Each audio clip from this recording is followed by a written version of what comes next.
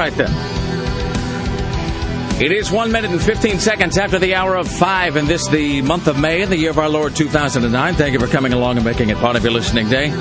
We are live from the plushly appointed yet not overly ostentatious studios of Rock 101 KUFO in beautiful downtown Portland, Oregon. This, my friends, is the Rick Emerson Radio Show. Thank you for coming along and joining us on this Monday. It is Monday, and welcome to Day 12. Our telephone number today is 503-228-4101. 1-800-344-KUFO, 503-228-4101. If you would like to be part of today's show with your comments, questions, clarifications, ruminations, ponderings, kvetches, musings of an ironic nature, whatever it is you might have today, that is how you interact and engage with us. It's 503-228-4101. You can also email, if you like, it is rick@rickemerson.com. rick@rickemerson.com. Sarah with an H at KUFO.com, Tim at KUFO.com, or Nibbler at KUFO.com, and so forth. I don't even remember who said this, by the way, but this is the best quote from Friday. I wrote this down after the show at some point. I have this on a piece of what my grandmother used to call a scratch pad. It says Rock 101 KUFO at the top, and here written in my own hand. And again, I can't remember who said this. I've just written this down. It says, "You haven't seen anything until you've seen a Parkinson's patient golfing." I don't know who said that.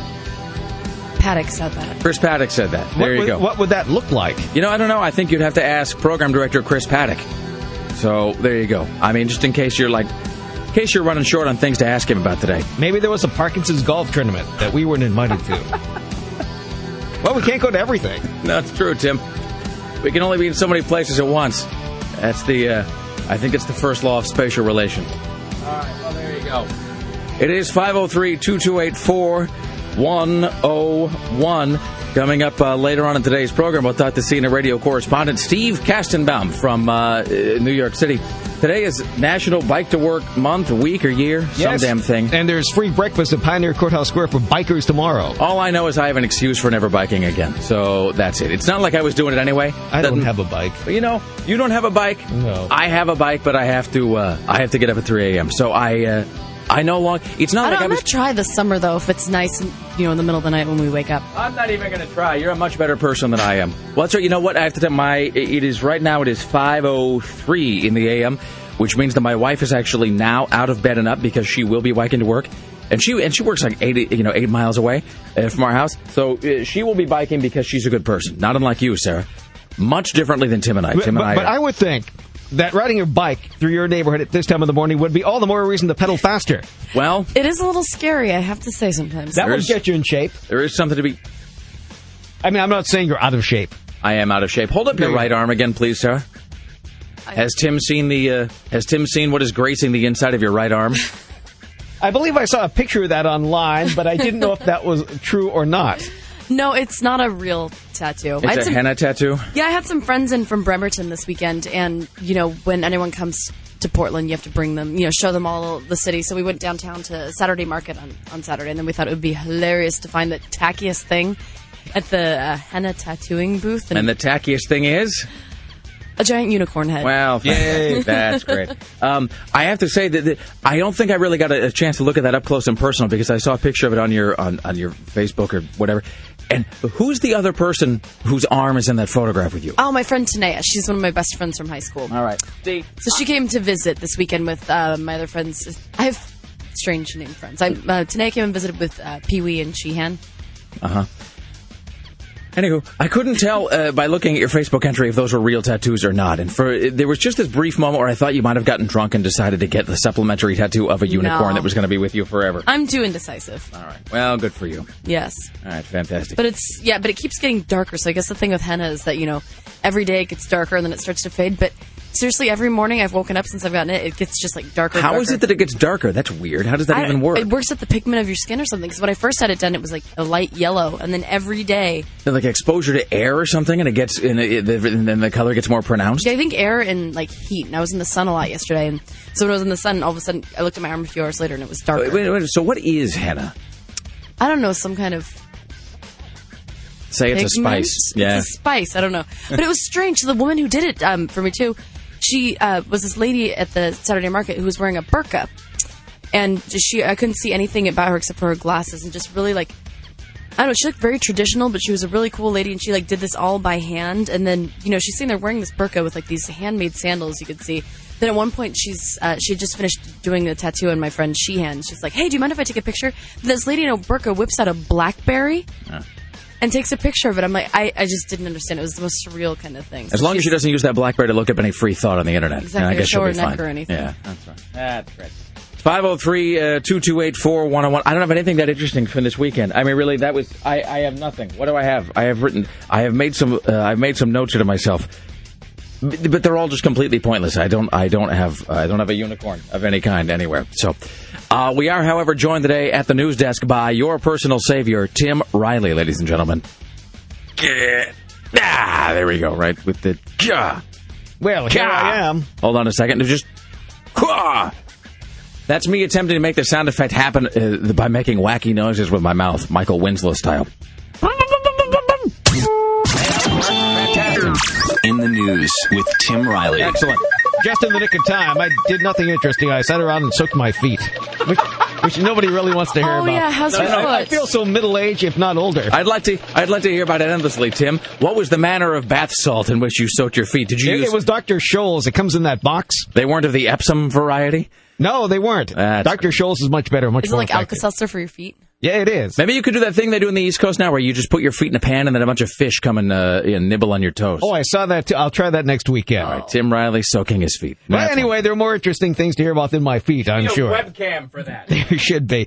Well, get this. How would you like to make up to $70,000 Twittering for the county? I say would. yes. Yes, I would. Okay. Well, this is the job for you. Multnomah County Chair Ted Wheeler is taking the heat for offering this new county job. It's posted on the county website. They are looking for a qualified candidate, whatever that might be, to be paid between $60,000 and $70,000 to Twitter and Facebook for the county. Are you kidding me? No, it's a brand new position. That is amazing. It is amazing, and I checked it, and it is up there.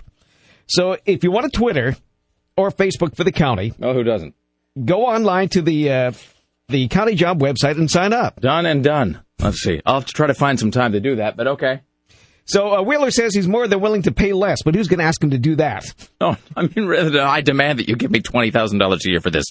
This is a great job, but I demand that I be paid 1/5 of what you were advertising. I will not accept this. So $70,000 to Twitter. That's great. For the county. That's fantastic. So somebody in St. Helens, somebody with a sword, decides to get in a fight with a guy with a gun. Guess who wins? Somebody with a sword. I don't know. My money's on the gun. Yes, it's a confrontation between two friends. That's great. One with a handgun, the other in a sword, ended last night in tragedy.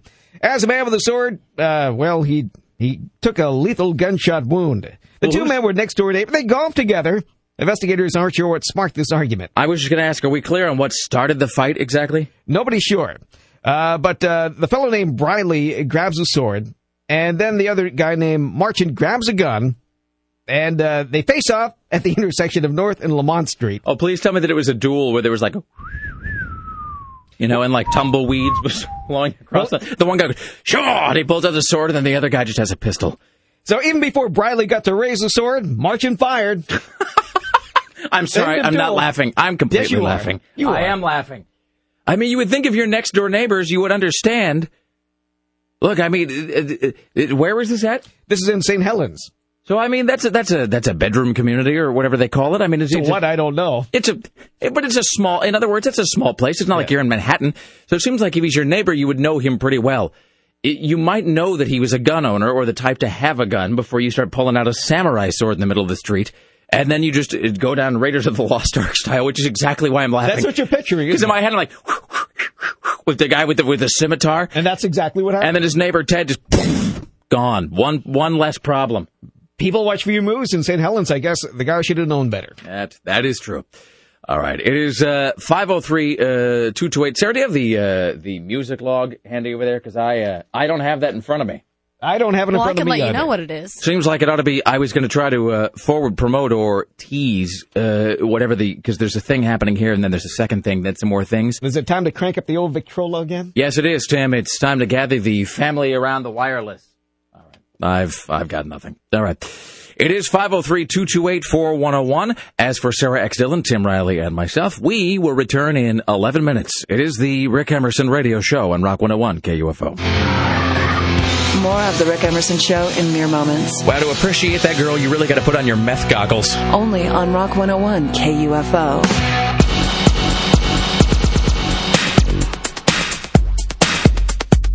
And this is all true. It's the Rick Emerson Show. It's 503-228-4101. It is Rock 101 KUFO Monday morning, ladies and gentlemen. Later on, I don't have it here with me. I think it's in the trunk of my car, actually. What? It's a body, Sarah. Is it alive? Yes, well, maybe. I don't know. Point? Now I probably have to go check on something.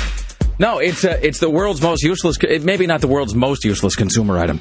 It is, in fact, something from the Sky Mall catalog that I have brought in today. You purchased something from the Sky Mall catalog. Well, I purchased many, many things from the Sky Mall catalog. Let's have no illusions about that. That's not like a one-time deal. We all have a favorite Sky Mall purchase. Have you purchased anything from there? No, I don't. What happens is I get out of my vacation mode once I get at home, and those magazines are placed in a drawer and a special table where I look at things when I don't want to face reality.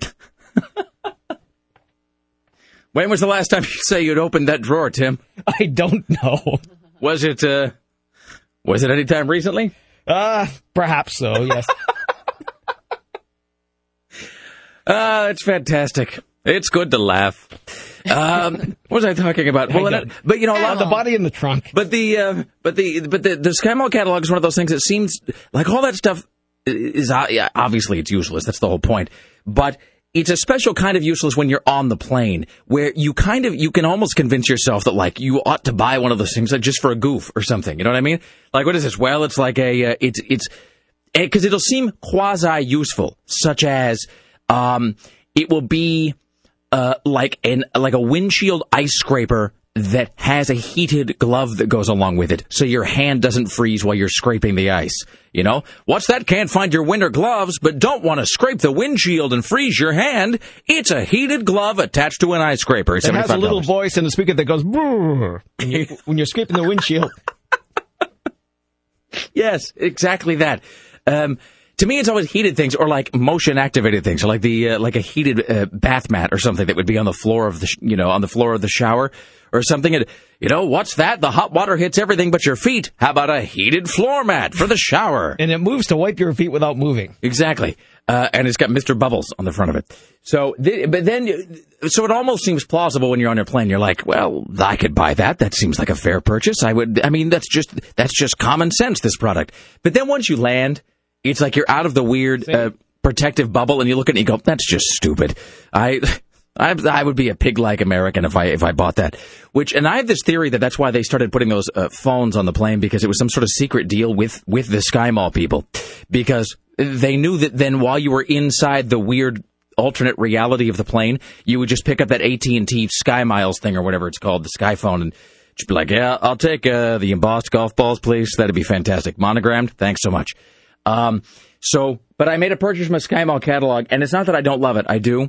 But there's just no longer any place for it in our house. I mean, physically and then aesthetically, it just doesn't fit with anything. Because my wife's been on this whole thing of revamping the inside of her home. And you can't really tell. If you look at her house on the outside, it looks exactly the same. But the inside, she's kind of gone through and she's just been redoing one room after another. And the latest was the kitchen. And so it now no longer goes in the kitchen. It doesn't fit. It doesn't work anywhere in the house. So I'll tell you what that is later on. Is that the thing in the trunk? No, well, I brought it here because story. No. This is that story. It's the Sky Mall item. It's in the trunk of my car because I'm going to get rid of it. And so I don't exactly know how. I mean, it seems kind of corny to just sort of give it away to call or whatever, so I'm not going to do that. But I don't know. We'll find some.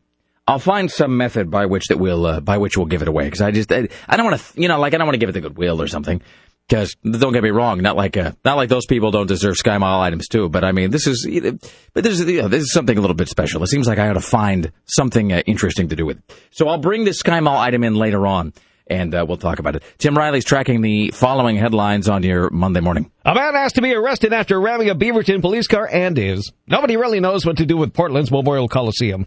And Donald Trump will decide on how he'll discipline Miss California tomorrow. And what? What did she do? Donald Trump will decide on how he'll discipline Miss California tomorrow. Okay, I wondered if that sounded as perverse the second time as the first time, and indeed it does. By the way, speaking of Donald Trump, I accidentally watched Celebrity Apprentice last night because my wife watches it. Mm-hmm. It's when I say accidentally, it's not that, I mean, it's just that she watches a lot of reality TV. She's just kind of a sucker for that stuff. Does anybody here watch Celebrity Apprentice? No. I've never seen it. Okay. So I watched it. This is the second one. I watched the first Celebrity Apprentice almost all the way through because Gene Simmons was a contestant. And of course, that's the way to get, because I am a male between the ages of 25 and 54, that is the way to get me to watch anything, is to put Gene Simmons in it. So I watched the first one. And then the second one, I've heard about it, but I hadn't watched any of it actually until last night. But she watches it every week. And so I was in the living room with my stylish MacBook typing away. And the thing about the MacBook is that we can have togetherness without actually having to interact or be together. So I'm in the living room typing away in the Mac. She is on the couch watching Celebrity Apprentice. And Joan Rivers is one of the contestants on the Celebrity Apprentice. And this is one of those observations that is like comedians going like, what about airplane food? Where it just seems like such a hackneyed thing. But it must be said, like, her face is just not even of this world anymore. I mean, I know she's it's freaky looking, and everybody sort of is aware of that. And then she herself makes fun of it, but then you just see it in like the cold, harsh light of those television cameras. And wonder how it doesn't melt. That it's not even that. It's like it looks like a mask. It looks like a fully plasticine, immobile mask. You know what it looks like? It looks like that Body Worlds exhibit that was at OMSI where they took the corpses and dipped them in plastic. It looks like someone took a regular face and dipped it in plastic so that it could not move and then went and stuck it on her face. It is just completely... It's like she's wearing one of those masks that the kids have on in Pink Floyd's The Wall, where they're just sort of, Headmaster, no! Like that. It's got like a Joan Rivers face painted on the front of it. It's all very unnerving. And you know who else is on Celebrity Apprentice? Boy, that is just... Celebrity Apprentice is like a beach onto which washes up just all manner of fame garbage. Tom Green, ladies and gentlemen.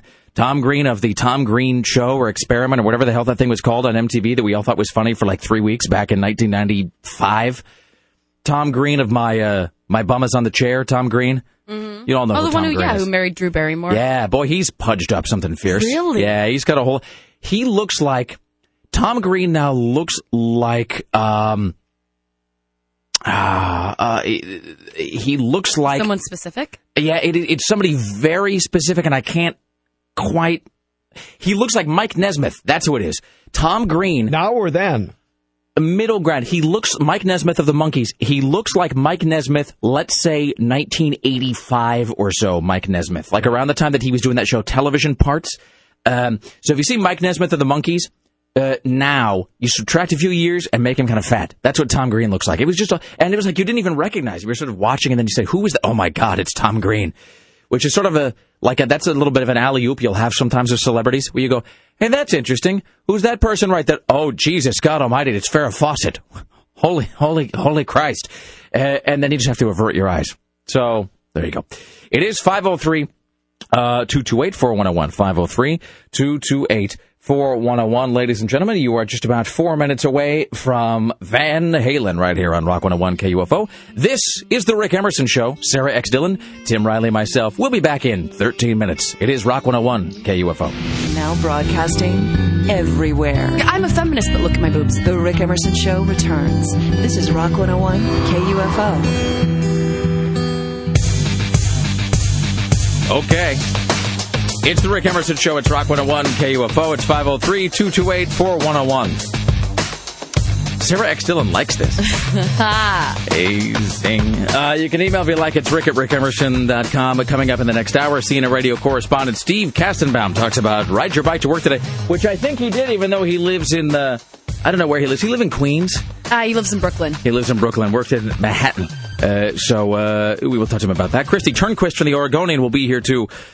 No pun intended, pine away for Captain Kirk as she talks about the box office results from this weekend.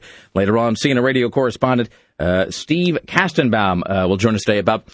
Well, I guess there's these torture memos that came out that said a lot of things like, sure, torture away, torture the hell out of those guys, signed Nancy Pelosi or something, or, like CCNP at the bottom. So we will talk about that. Oh, hey, and just so I can't be accused of not bringing the stuff up or trying to sweep it under the rug. So this Friday is, I believe, the lunch for everybody who was on the Sleep Country bowling team for me. Really? So, okay. I do believe. Don't hold me to that because the deal is we got to find a day that works for all 5 people on the team. I mean, I'll do it whenever. And the last time I checked, this coming Friday, 3 of the 5 people were able to do it. We hadn't heard back from 2.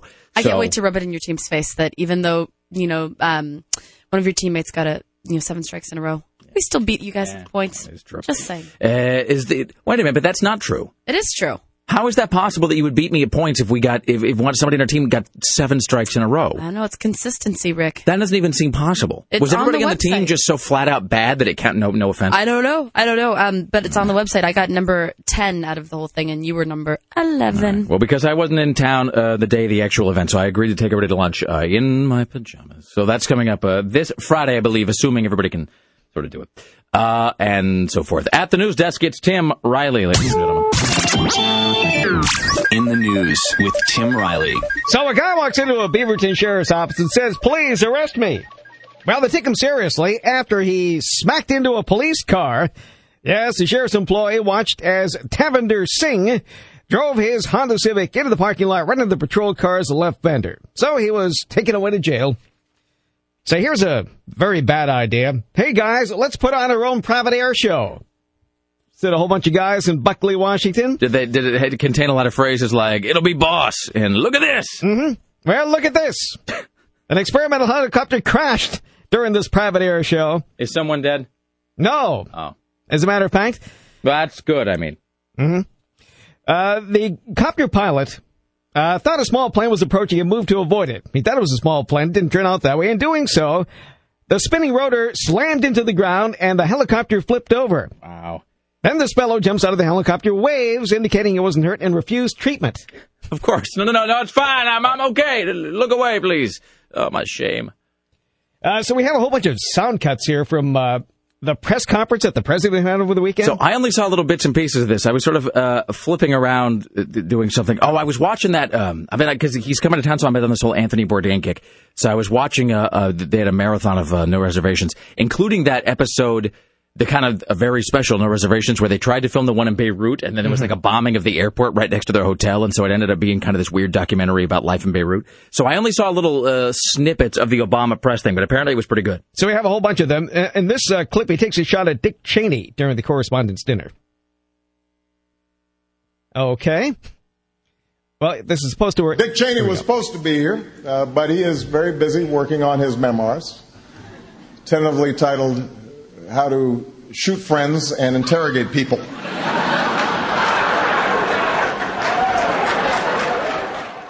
Let's see, what else do we have here? He talks about Hillary Clinton in this one. Which brings me to another thing that's changed in this new, warmer, fuzzier White House, and that's my relationship with Hillary. We had been rivals during the campaign, but these days we could not be closer. In fact, the second she got back from Mexico, she pulled me into a hug and gave me a big kiss. Okay, that's funny. Told me I better get down there myself. Okay, see, that's I wasn't sold on the first joke, but that right there, that's comedy, is what it is. I mean, I don't know who writes that sort of stuff. What a weird job it must be to write one-liners for the president. Yeah. I mean, because if they don't go over, he's just going to have you transferred to the Federated States of Micronesia. You'll never be seen again. Walmart is being sued for housing a giant swamp rat. A Louisiana woman suing Walmart over an incident where a nutria, we've discussed these things before, nutria, affectionately named Norman, who apparently is the store's live mascot, came from behind a Coca-Cola rack and scared the woman. What do you mean it's a live mascot? Since when does Walmart have a mascot of any kind? This is a Louisiana Walmart. I mean, typically the Walmart mascot would like a mascot would be a guy in like a bad, ill-fitting sponge rubber suit, right? Dressed as like a Statue of Liberty, but like instead of a torch, it's holding it's holding like a coupon cutting device of some kind. But a real mascot isn't talking on a cell phone while hanging onto a sign. No, but I don't think an actual mascot would, quote, be hiding behind a Coca-Cola machine. Wouldn't they have it on display or in some sort of a case? Or, hey, kids, come look at Norman the Nutria. Maybe this is where the Walmart swamp rat takes its break. This seems like a little bit of ass covering, because it seems like if it was an actual mascot, it wouldn't be sort of left to its own devices and be darting out from behind a baseboard heater and savagely attacking the customers. That's not a mascot. That's what do you call it? That's a wild animal. Well, this one was pushing her her grocery cart, and suddenly, without warning, Norman darted from behind the Coke rack and ran toward her. The woman, feeling for her safety, pulled the shopping cart toward her and in the process ran over her foot.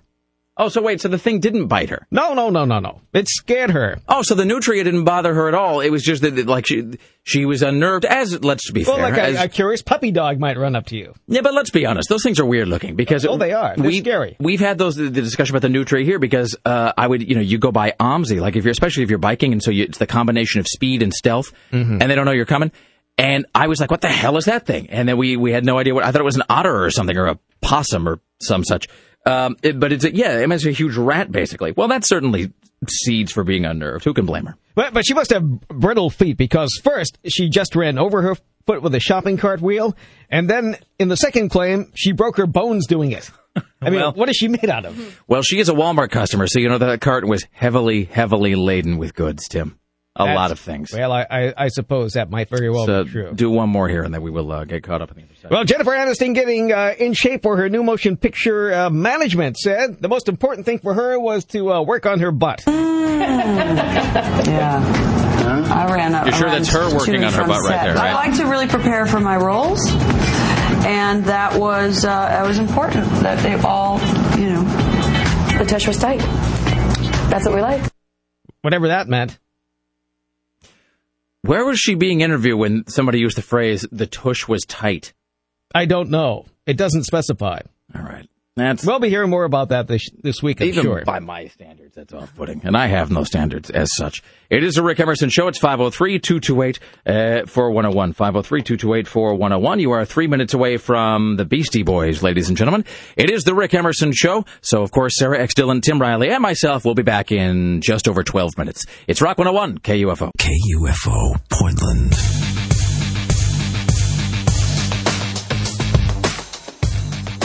It is the Rick Emerson Show. It's Rock 101 KUFO. It's Monday morning, and good morning to you. It's 503-228-4101. Sorry, I was a little hesitant there. The 238-228 thing continues to perplex me. Not unlike the 503-971 thing, which seems like it could have been avoided if they had just used a different prefix for each type of device that you're going to be calling. In other words, seems like landlines ought to have one prefix. Like, fax machines ought to have another kind of prefix. Cell phones could have a third prefix altogether. There you go. Bada bing. Done. And then I get this weird thing where they're, dividing up the city into various... Like, does anybody know where the 971... Is there a physical dividing line there? Or is it just... No, those are extra ones, aren't they? Yeah, I think they ran out of 503s. If you weren't lucky enough to get a 503, you got stuck with the 971. So it's not like the state is divided up into sections or anything. Like, no. You could be... could you have two numbers in the same house... And one of them is 503 and the other is 971? Yes. Mm-hmm. Your cell phone could be 971. All right. I never had a landline in my house. It's like how they had to make an extra area code for New York because all of the 212 numbers got filled up. All right, fair enough. And I thought it seemed to me that all area codes, the area code, the three numbers at the beginning, it seemed to me that they couldn't use certain number combinations there because it's like, how would your phone know that you were dialing an area code and not the actual prefix to the number? Do you know what I mean? Right. So in other words, if our area code here is 971, that must mean that there is no city in which the phone prefix is 971. Because otherwise, how would the phone system know the difference? Oh, that's true also. No, because I lived in Pullman, the area code was 504, and then people have the prefix 504 here. Really? As like the beginning to their number? Mm-hmm. It's so confusing. Then there might be companies that will sell you the area code of your choice. Because in L.A. 213. Actors do not want 818 because it says you live in the valley. You live in the vallay. What is the most? Is 213 or 310 the most desirable? No, 310 means you can live in Long Beach. All right. 213 is the best. So maybe we should just do that here. Maybe we should just get a studio number that is 503-213-4101. Mm-hmm. There you go. You can buy a phone number for life. The phone company doesn't really advertise this. This is like one of those off-menu deals they have at the In-N-Out Burger. You can actually go to the phone company. You can buy a phone number that will then stay with you wherever you go for the rest of your life. And even if you travel, you're in a hotel room somewhere, you get it forwarded to you anywhere around the world. If you got some kid that's going to be going off to college or something, and it can work with a cell phone, can work with whatever.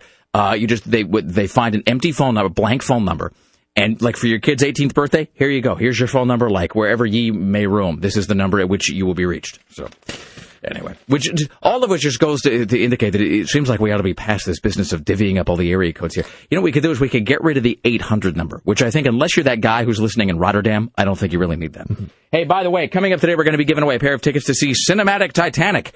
What is that, you ask? Well, I'm here to tell you. So if you watch Mystery Science Theater 3000, and if you're listening to the show, the odds are probably 8 in 10 that you did. So when Mystery Science Theater 3000 went off the air, that group, they all kind of scattered to the four corners of the earth. And then they kind of reunited with different projects. And it was essentially two teams. There's a team of Mike Nelson.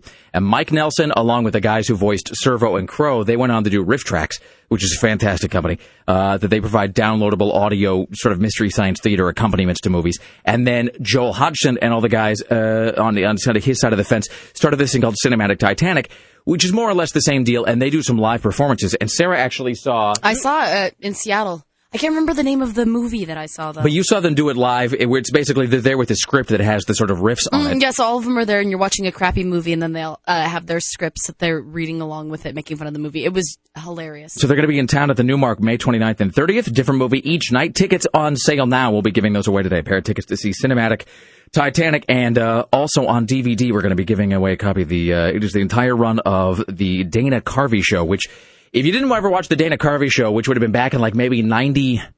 God, when was the Dana Carvey Show been on? Like 93, maybe 94? I don't remember that. Well, almost no one does, because it was astounding, and it was way ahead of its time, and so, of course, it was immediately canceled. I mean, it's far and away the best thing he ever did. The Dana Carvey Show, you ask anybody who saw the Dana Carvey Show, was unbelievably good. I mean, it was just, and I don't think that's just the retrospective rose-colored lenses of nostalgia talking there. It was a really groundbreaking show in a lot of ways.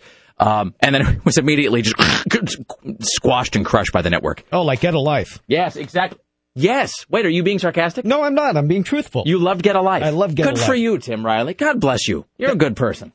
You know, well, I try to be. I mean, not that I doubted it. I doubt it sometimes.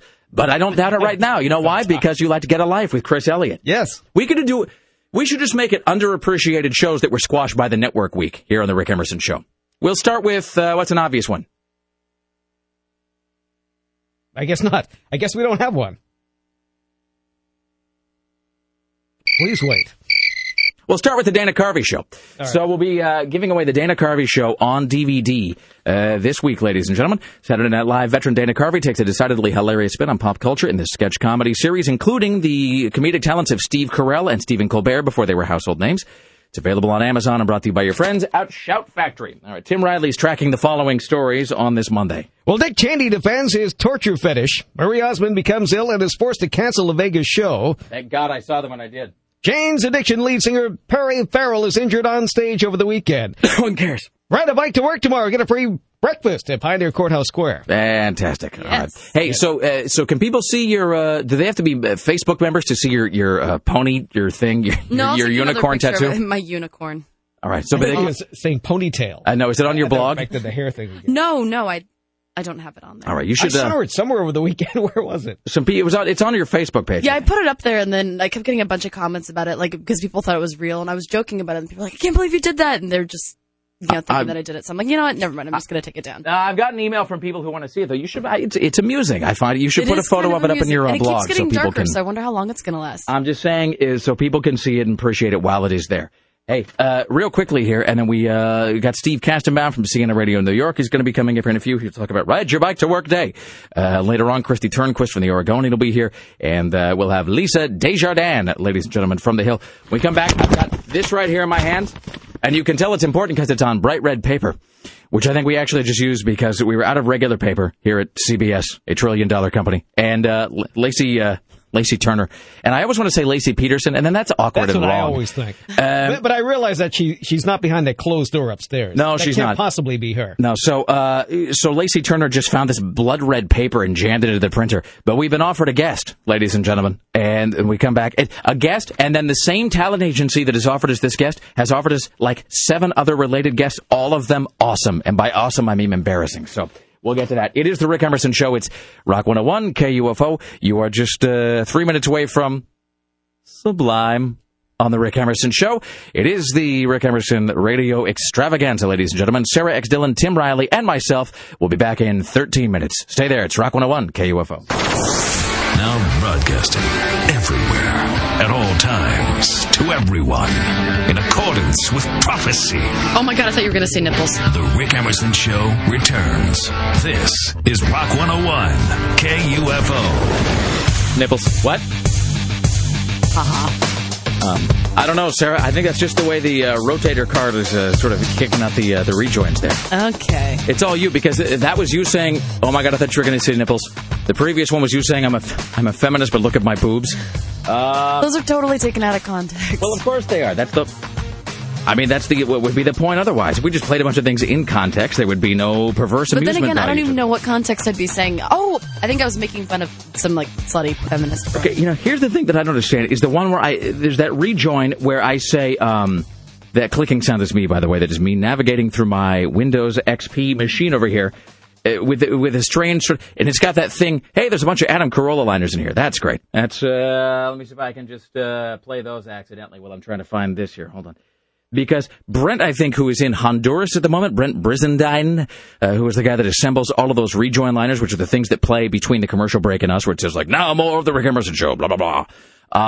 So Brent assembled all the stuff for the Carolla Show when that was on, and then, he assembles all the stuff for us as well. And he goes and he pulls all of these out of context quotes, and then he kind of sticks them in the middle of these other, sort of production elements, and he puts them together. The one that mystifies me, though, is the one where I'm saying, he's like the Uncle Buck of CBS Radio, because I have no idea who I would even be referring to. Like, who's the Uncle Buck? Like, what was I even saying? I don't know. About whom would I have been speaking that I would use the phrase? Uncle Buck of what, of radio? I think of CBS Radio. I don't think it's just radio. I think I say, he's the Uncle Buck of CBS Radio. And I have no idea who I would have been talking about when I said that. Makes no sense at all. Well, in any event. So it's not a multiple choice question. Well, I mean, I suppose it is, except that the choices are infinite. I mean, when you say multiple choice, the choices are in fact endless, because I have no idea about whom I would have been having a discussion. It's 503-228-4101 coming up later on this hour. Tim Riley, who will be tracking the following stories at the news desk today. So a woman has grew up near a Beaverton Mac stop. She runs. Hands, my dirty hands, wash them. She runs to safety at a nearby 7-Eleven. They save her. Okay, in as much as anybody at a Beaverton Mac stop could be saved from anything. Jesus. Mm-hmm. So, what to do with 6 million sandbags? That's the question that the town of Fargo is asking. Meanwhile, movers rush to Oprah's $50 million mansion to empty out her drawers before the fire gets there. I don't think about emptying out Oprah's drawers if it's all the same with you. I mean, really, if you don't mind. All right. Okay, that's just checking. Is that it? That's it, yes. All right. Let's welcome now to the Rick Emerson Show from CNN Radio, New York, our good friend Steve Kastenbaum. Hello, sir. How are you today?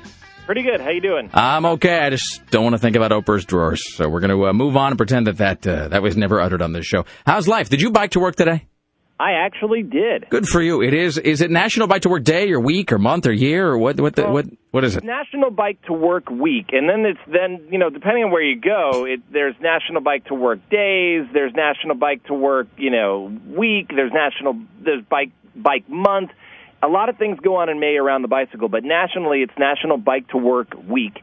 And so I did it here in New York. They recently doubled the number of the miles of bike lanes they have in New York City from 200 to 400 miles of bike lane, which is pretty impressive here because space is at a premium, right? And you got to share the road with cars, trucks, pedestrians, and they can't make the streets any wider. So they're sort of trying to, squeeze in bike lanes anywhere they can here in New York. So in some areas, all that means is painting a line on the street.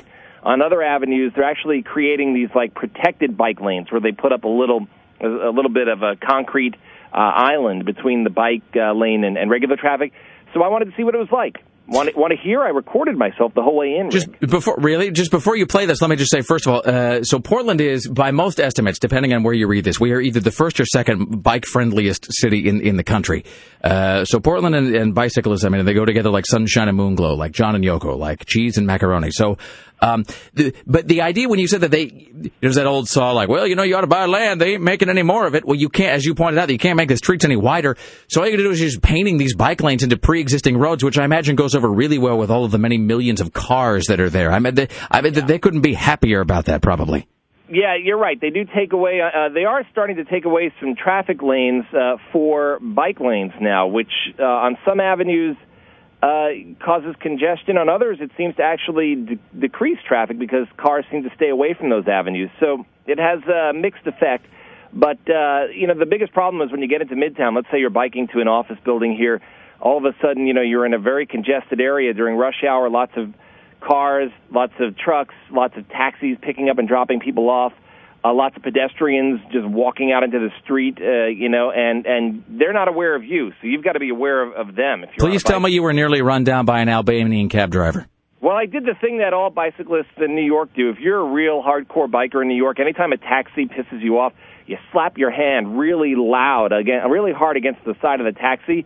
And if you're ever on the inside of a taxi when that happens, it's really shocking. It really wakes you up, gets your attention. So I did that today because a taxi came extremely close to me. Doesn't it seem like that sort of, this is a Catholic reference, but doesn't it seem like that's a bit like playing an automotive advent calendar? You know what I mean? Where you're opening up one of those doors every day, and sometimes it's chocolate, and sometimes it's a guy with a gun who's going to shoot you in the face.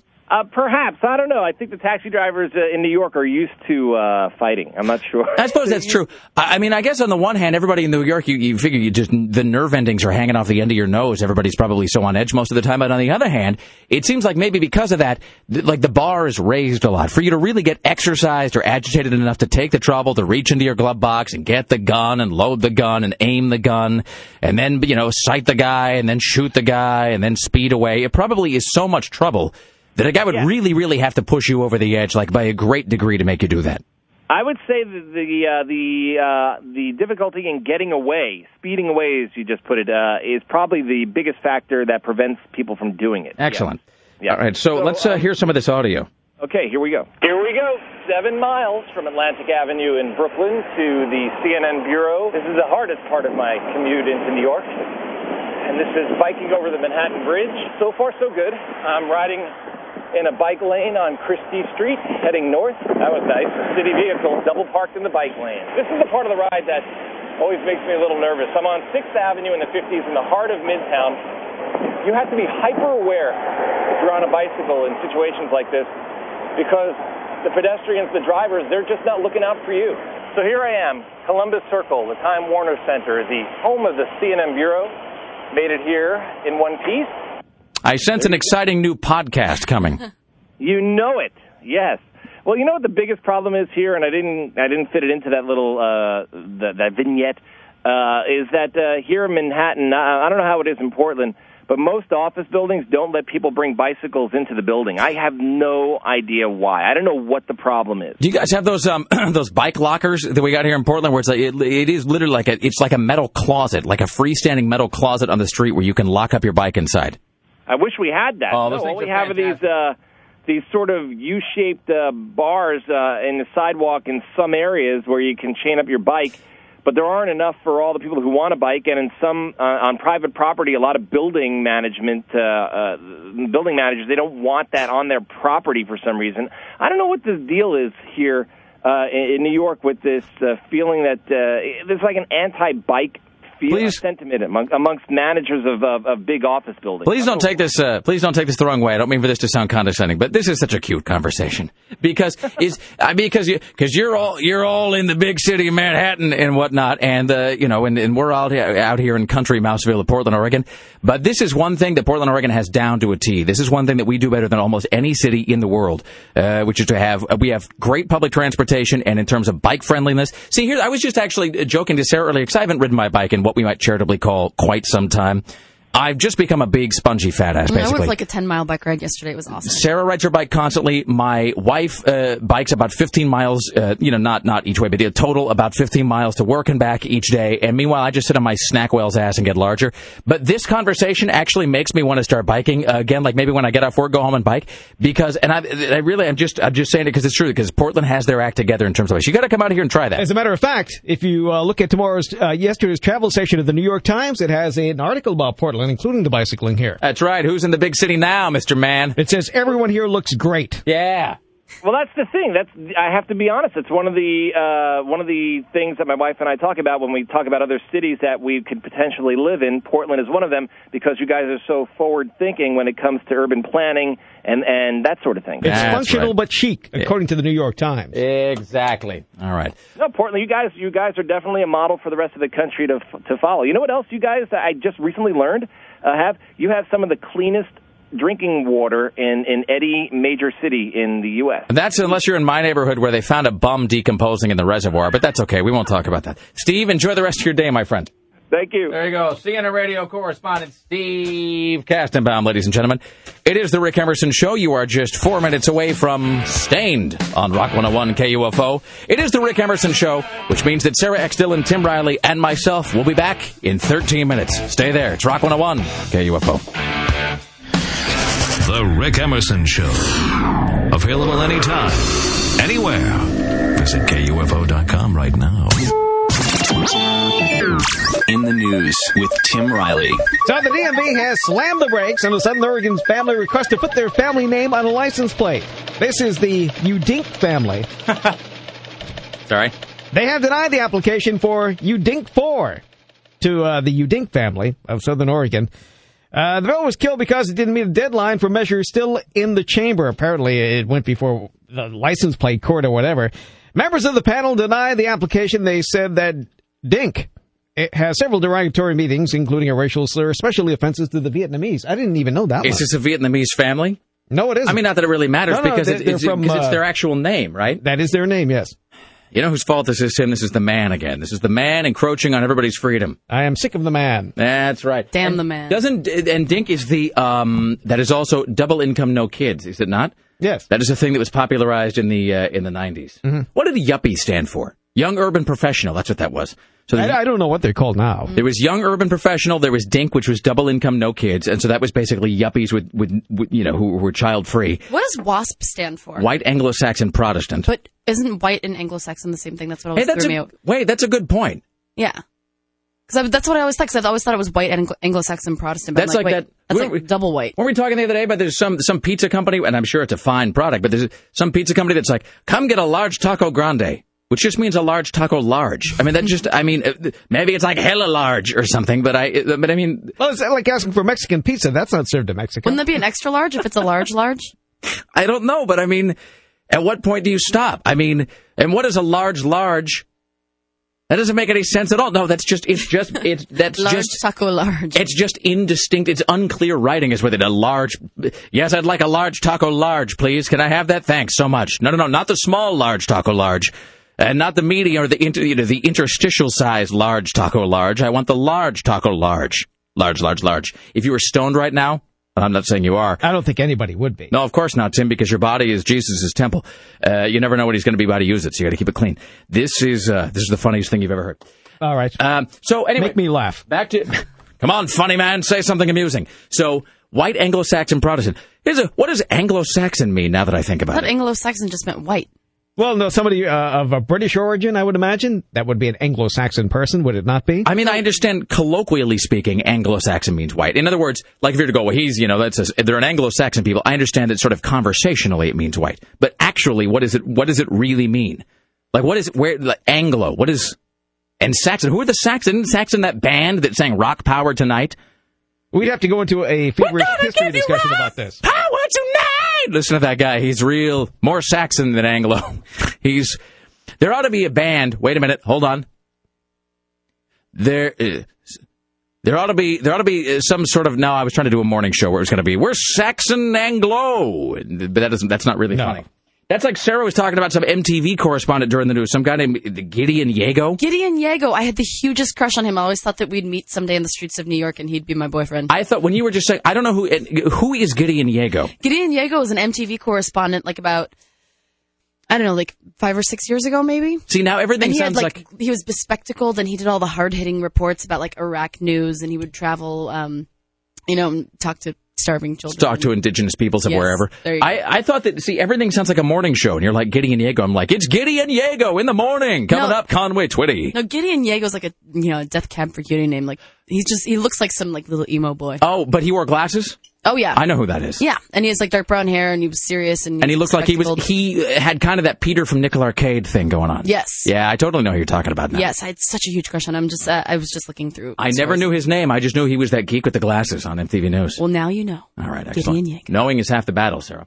All right, so blah, blah, blah, Anglo-Saxon. Here's Tim Riley. The oldest human hairs have been found in hyena dung. Now, researchers have been searching in South Africa, and they came across an ancient brown hyena latrine. This is where brown hyenas would relieve themselves way back when, say, some 200,000 years ago.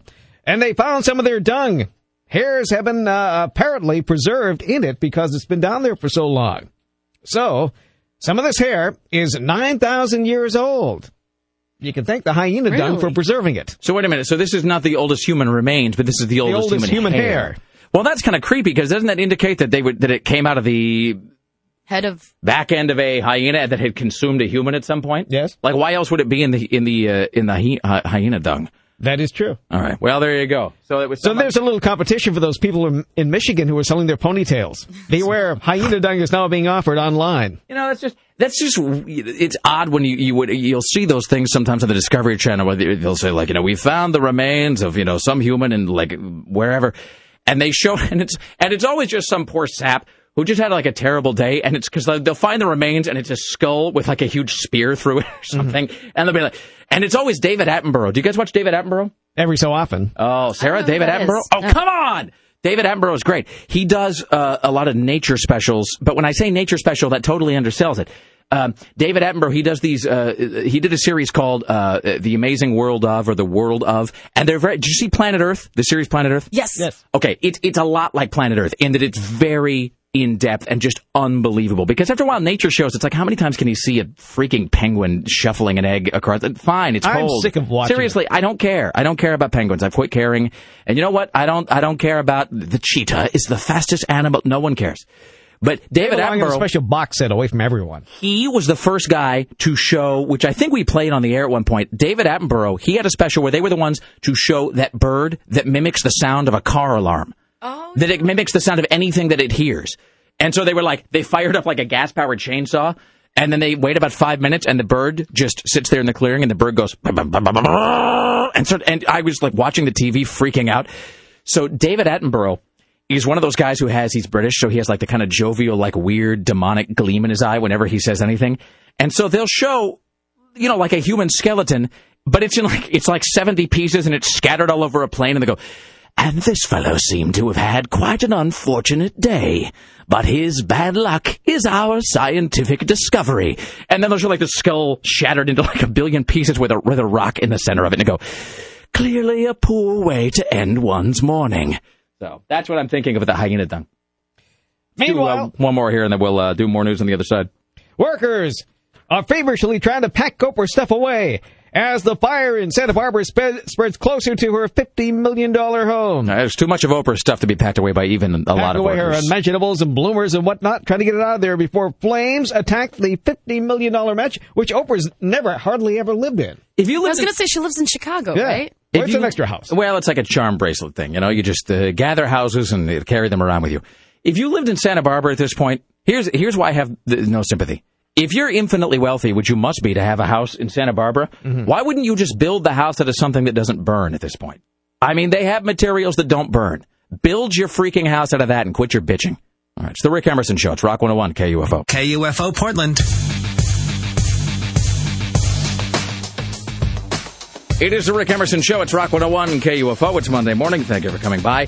Within this hour, ladies and gentlemen, we'll give away a copy of The Dana Carvey Show on DVD, which really, and I continue to be impressed that Tim watched that show and then that you referenced Get a Life with Chris Elliott. That was one of my favorite shows. Man, I remember Get a Life was on Fox, and I do believe, I could be wrong about this, but I think Get a Life with Chris Elliott was on around the same time that this terrible sitcom called The Charlie Hoover Show was on. And The Charlie Hoover Show starred Sam Kinison, and I forget the guy's name, but he was the dad on Charles in Charge, and he also was what's his name in Animal House. He was the kind of goody two shoes guy, Mr. Hoover, that's it.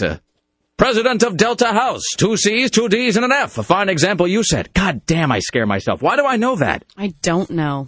Stop knowing things like that. You know, I don't even know who my elected representatives are. Jesus. All right, well, in any event, Charlie Hoover was this terrible, terrible, terrible sitcom with that guy, and then Sam Kinison, and I think it was back-to-back with Get a Life. And the Sam Kinison show was awful. Let's have no illusions about that. Get a Life with Chris Elliott, genius, and so, of course, canceled, because that's what Fox and everybody apparently does. So, also in that mode, the Dana Carvey show. So we're going to be giving away a copy of the Dana Carvey Show on DVD, featuring the comedic talents of Steve Carell and Stephen Colbert before they were household names. It's available on Amazon, brought to you by your friends at Shout Factory.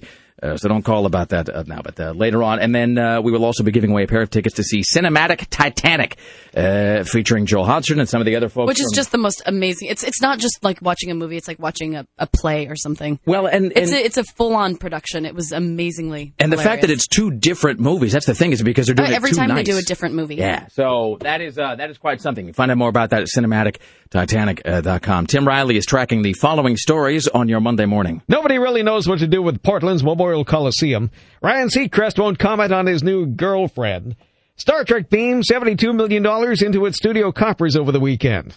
With whose girlfriend? His girlfriend. Ryan Seacrest has a girlfriend? Ryan Seacrest. Get out. No, I'm not getting out. Really? Does she... Come on, what joke are you going to go with? Does she... No, see, I wasn't going to say anything there. What do you mean he won't... please do read that headline again. Ryan Seacrest won't comment on his new girlfriend. But, I mean, does that mean that there is a new girlfriend? Do we have photographic evidence? Or Apparently somebody did, one of those talk show ladies, and asked him. But, I mean, did they say, like, hey, what's this picture of you making out with this girl? It didn't say making out. But, I mean... They were seen together. Okay, so they were seen. It wasn't a whole lot of, like, when are you going to settle down? And he said, I've got a special someone in Canada. And then they kind of pressed him on it, and there was just no further comment. Correct, something like that. All right, okay. Just checking. We'll also be joined here in a short while by Christy Turnquist, pop culture writer from the Oregonian. Hello, Christy Turnquist. Hello, Rick Emerson. What will you be discussing with us today? There will be geeking about the Star Wars movie. You mean Star Trek? Star Trek. Wow. I've heard so many people say that this week. Oh, way to preserve that credibility right out of the gate. Oh, Don't feel bad. I do it all the time. People forget quickly. Can anybody hear me blushing on the radio? No. Okay. That's okay. You know what? Because I'm a nitwit, I made the obligatory pun on my blog. I said, Christy Turnquist will be pining away for Captain Kirk on the Rick Emerson Show Monday morning. You be sure to listen for that. It's what I do, apparently. It's 503-228-4101. So that is all coming up later on. CNN radio correspondent Lisa Desjardins will join us in the Hill. Oh, and I haven't talked about the Sky Mall thing. I have not clarified the Sky Mall purchase. So we'll get to that. It's 503-228-4101. You're just 3.5 minutes away from Nirvana. It is the Rick Emerson Show, which of course means you're only 13 minutes away from more of Sarah X. Dillon, Tim Riley, and myself. It's Rock 101, KUFO. Hey, it's the Rick Emerson Show on Rock 101, KUFO. You're 8 minutes away from Tim Riley. Hey, here's Nirvana. It's Rape Me. It's Rock 101, KUFO, Monday morning. Rape me. The Rick Emerson Show. Hello. Hey. What? Man, Sarah and her Dillons. On Rock 101, KUFO. It is the Rick Emerson Show. It's Rock 101 KUFO. Note to self, check rotation on return beds. 503-228-4101. It is Monday morning. Sometime this hour, we're going to be giving away a copy of the Dana Carvey Show on DVD, ladies and gentlemen. And next hour, a pair of tickets to see Cinematic Titanic. We're here with Christy Turnquist, who in just a moment will talk about all things Star Trekian. Star Trek. Because it was number one. I mean, it didn't beat, well, we might as well just dive kind of into this. So it didn't beat Wolverine, but it was still, it was a haul, though. It was massive. It was good, yeah. It made $76.5 million. And yes, Wolverine did open last week with 85, but it took a 68% to drop off in business this week. So and I would imagine that Star Trek will not do that. It'll probably have pretty great word of mouth. Yes. And I'm trying to think of the last film, of this genre, of the action genre, that had such great positive response to it. Well, I think Iron Man, which opened about last year at this time. Absolutely. Yeah. I remember that I did not see Iron Man the opening weekend. I waited until week number 2 because I had such reservations about it because it's like we were talking about X-Men, and the reason that I didn't see Wolverine because after the second X-Men film, I just sort of pulled the ripcord. I was like, F this. Life the third is one was short. directed by Brett Ratner. Which is not like the mark of quality or anything. But I remember sitting about, I don't know, it was about halfway through X-Men 2 and just sort of, and it's that thing where you kind of get the third-person perspective view of yourself, like you're a sim or something, and you sort of see over on the right-hand side, like the column that says lifetime remaining, and it's sort of slowly trickling away, and you're kind of going, Jesus God almighty, why am I sitting in this theater with these mouth-breathing idiots? These people are all buffoons. Why am I here? I could be at home learning and reading and sleeping, anything. So I vowed never to see anything else. It started with X-Men, which is why I skipped Wolverine. Yeah. So I avoided Iron Man until I heard the word of mouth, which was just astonishing. Yeah. And it was actually very, very good. Yeah. And Star Trek, which we were all lucky enough to see in advance, which was just mind-blowingly awesome. I'm going to see it again this week. You know why? Yeah, me too. It's getting great word of mouth. It got great reviews. I think it's the best reviewed movie of the year so far. And that's plus, pretty amazing. Did you see that article that came out today? It was 5 things you may have... Sons of bitches. This is the kind of crap that they do because they know that it'll get me back into the theater. I mean, I was going to see it again J.J. Abrams anyway. Always does that, because he's such a son of a bitch about it, where he's just, like with hiding Cloverfield. references and things. Yeah, well, because where you have to go back, where the whole thing becomes like one of those magic eye paintings or whatever. You know what I mean? Or like one of those... The J.J. Abrams and all of his TV shows and his films, they're all like that highlights for kids thing where it's like, can you spot the 75 things that are hidden in this picture of a bedroom? Yeah. And then you just sit there in the dentist's waiting room, even after they've managed to rip out all your molars and your dental work is done and you've been packed full of Epsom salt and they're sending you on the way home. But you're sitting there because you haven't been able to find like the rocking horse or something that they've stuck back in the picture. So with Cloverfield, which I saw 3 times. Whoa. And it's just because of that. Me too. It's because of that one shot at the end. Satellite splash. Seriously, like at the very final shot at the end where supposedly you can see the creature like falling into the water or something from sky. No, it's the satellite that falls from the sky and then it wakes up the creature that's been sleeping at the bottom of it. So I don't know what you're talking about. So in Star Trek, here I'll just give you this one little thing. We'll read you the whole list later on. But apparently there are tribbles somewhere in Star Trek the film. Bastard! Really? Heard that there Even were tribbles. Tim looked up from his news desk right there. Tim, who is deep in concentrated focus right now. We were speaking about after we watched the movie how we wanted to see tribbles. I read an article beforehand that said he had stuck tribbles in there, and I got so caught up in the movie when I was watching it that I didn't think to look for the tribbles. I even know where they are. Yeah, that's right. Don't you wish you were me? This is like Easter eggs in DVDs. I never figure out how to sort of access that whole Easter egg DVD feature. I just go online. And I demand screenshots of them right away. It's easier to find a DVD than an Easter egg, if hidden. Wow, that was like a weird Zen, like, you are the mountain, and then the mountain is the spoon, and the spoon is within you. I have some Star Trek sound bites. Anybody want to hear one? Absolutely. Yeah. This is Zoe Saldana, who describes her character, Uhura. There she is. Sounded like you were doing a little Marine chant. Please describe. There's something really exciting about a girl that can hold her own with the boys, and she can hang out with the boys but still be very commanding and look very feminine. And Uhura definitely has that quality to her. And you know, what I was kind of being weirded out by is how much she looks like Jada Pinkett Smith. She really does. It was freaking me out to the point that I kept like going, but is it? Nah, she's way too young. I mean, she looks astonishingly. It's almost like so like sometimes you'll be watching a movie and you'll see the whole like, this is the guy they cast when they can't get like whoever. Yeah. Like they do that with, I think models, they'll do that a lot. Like you'll see, like if you read, whatever magazine in the back, there'll be like a guy with, modeling some sort of expensive timepiece. And it clearly is somebody they've gotten because they wanted Johnny Depp, but were unable to get him. And so they go to the agency, they're like, get me a guy that looks like Johnny Depp.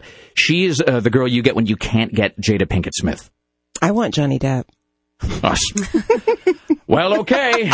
Who doesn't? Sorry, I just got a little distracted there. Put it on the list. I'll put it in your writer for the next time you're here. I'm in the green room. Tim? Do you want to hear the fellow who plays the young Spock? Yes. I do. Oh, he's dreamy. I also did a lot of hand exercises to make sure that my fingers could do the Vulcan salute. And that's no lie, actually. I would rubber band my pinky and my ring finger together and drive around L.A. like this because I couldn't do it at first. But yeah, physically, for me, this character is a lot about containment and stillness. And so it was also a matter of cultivating that relationship to the character. All he had to do was learn the lines. And here's Tim says in one fell swoop, belittling and destroying the artistic process. Just stand over there. Take my fingers together. Seriously, I'm sorry. It's just pathetic.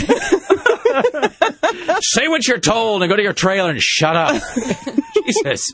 Did he really just have a soundbite about driving around LA with his fingers rubber banded together? When did Tim become Harvey Weinstein?